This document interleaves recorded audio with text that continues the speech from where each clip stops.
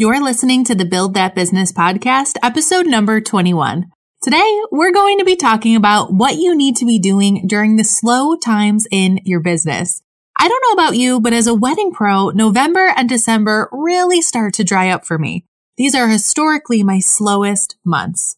Now, this could be the time where I put my feet up. I could coast in the rest of the year like so many others in our industry do. I get it. We are coming off of a crazy season and we're freaking tired. So by all means, put those feet up. But while you're doing it, I want you to save some time and energy to plan, strategize, and set yourself up for success come January. Because in January, we're coming out of the gate to a whole bunch of newly engaged couples. And what you do now will help ensure that you're ready for them. This is the time where we get ahead. We are going to be building the foundation that we need to thrive in 2022. Like I said, November and December used to be my worst months. And I used to have a ton of anxiety during this time because I wasn't bringing in revenue and I really wasn't sure of what I should be doing. I was just kind of pacing around, trying to fill time and grasp at small jobs to keep our business afloat. Now, these months are my secret weapon. These are the months where I run ahead of the pack because they all sat down. I see business owners coast in the rest of the year for two main reasons. Number one, maybe they hit their yearly goals early and they're like, great, time to put my feet up, relax, we did it. Or number two, maybe they fell short of those goals and they're just like, this is a slow time. It's like running uphill trying to get sales. There's no use in trying right now. I'll hit the ground running in January. Let me tell you a little story.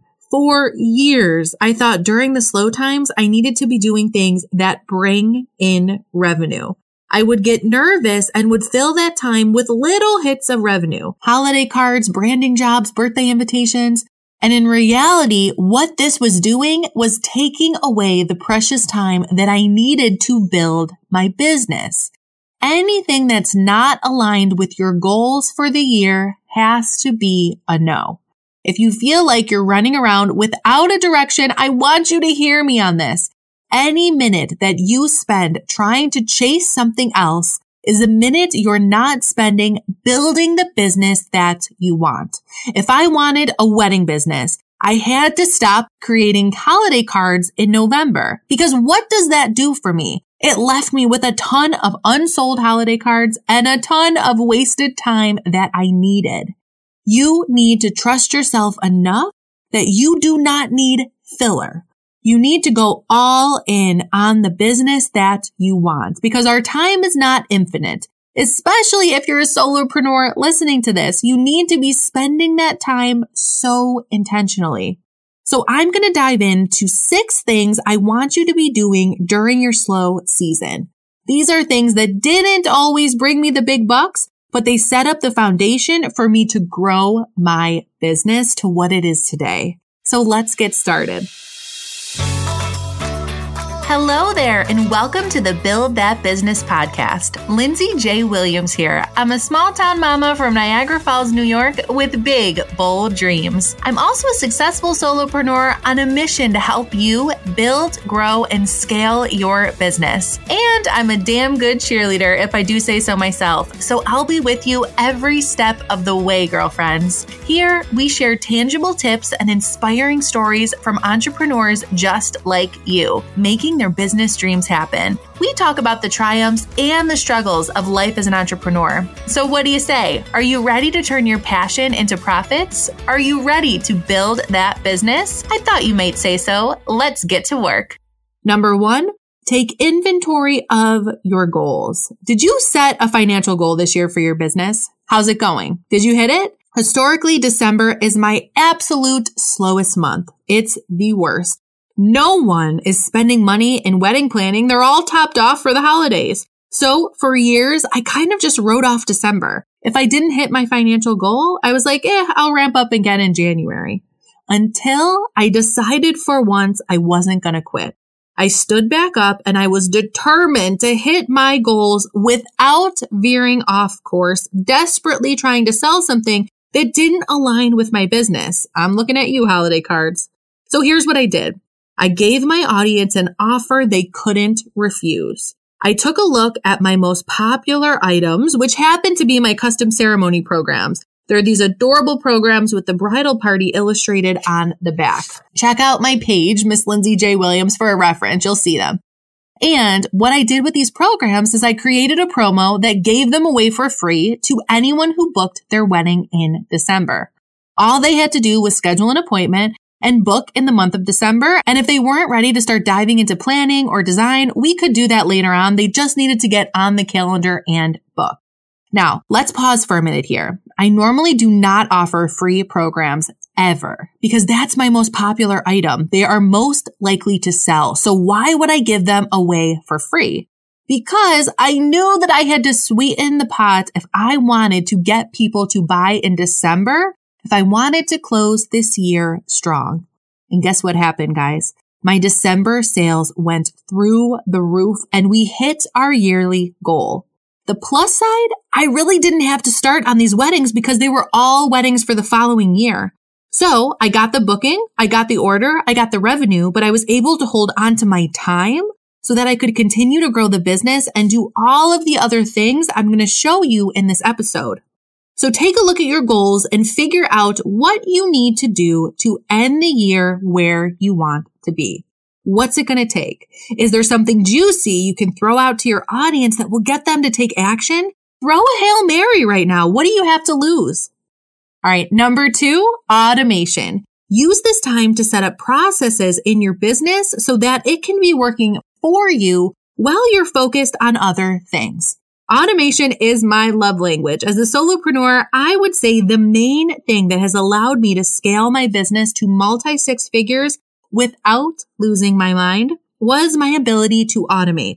I personally use HoneyBook to automate mostly everything in my business. My proposals and my quoting, invoicing and email templates. I even have an email sequence set up based on the wedding date.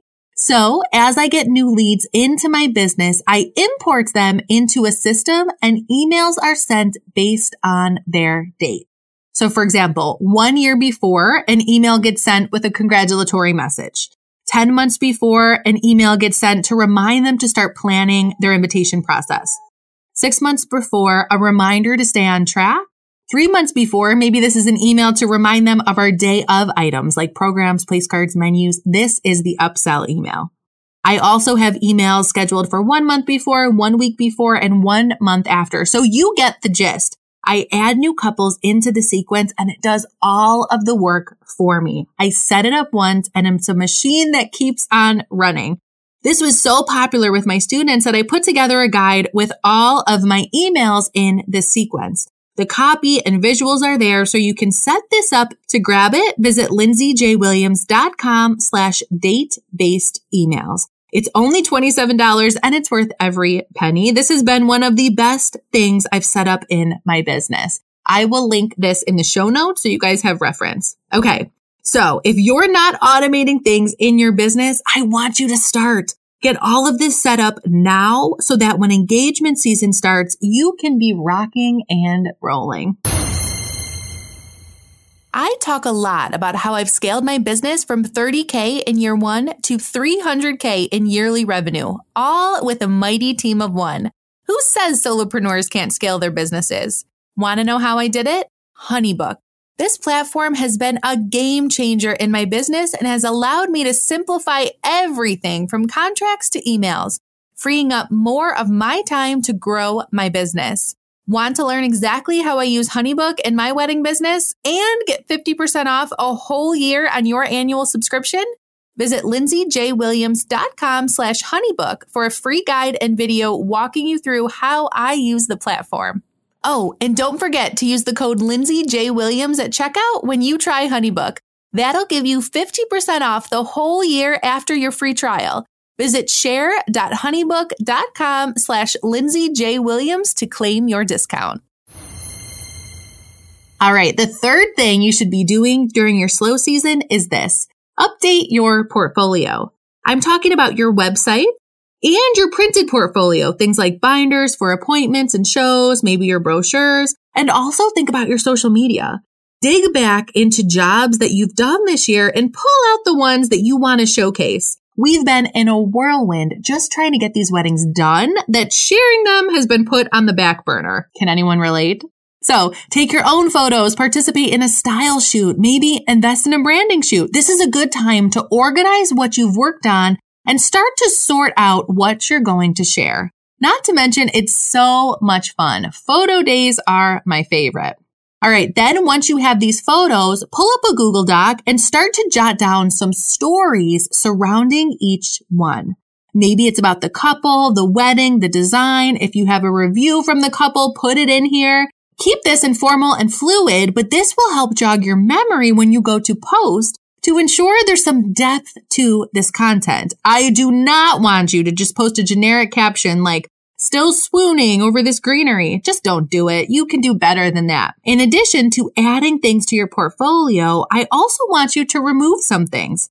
Clean up that portfolio and only show the work you want to do. Remember, we do not have to post every single wedding. If it's not in line with what you want to do, take it out. Number 4, take a look at your brand. Is your brand messaging communicating what you want to communicate in your business? Is it clear and concise? So, for example, when I first started my business, I wanted my website to look bigger than what I was. I wanted to look like we had a team and it wasn't just me in my spare room, which is where I'm at to this day, sitting here today, actually, as I'm recording this.